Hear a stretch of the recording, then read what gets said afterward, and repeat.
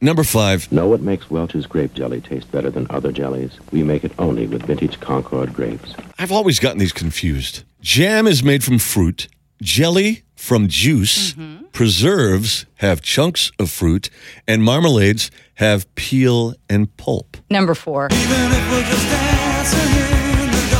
This is crazy. The boss, Bruce Springsteen, has never had a number 1 hit. And iconic Bob Dylan only got his first number 1 hit in April of this year with Murder Most Foul.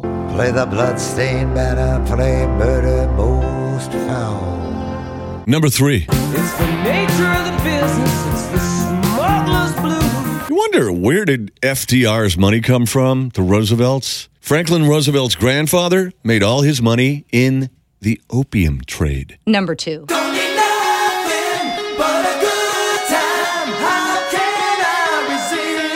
Before he joined up with Guns N' Roses, Saul Hudson, known, of course, as Slash, auditioned to be in Poison and got rejected.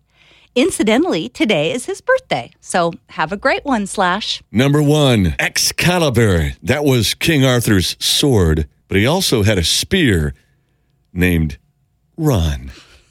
No. Really? No, it is not a joke.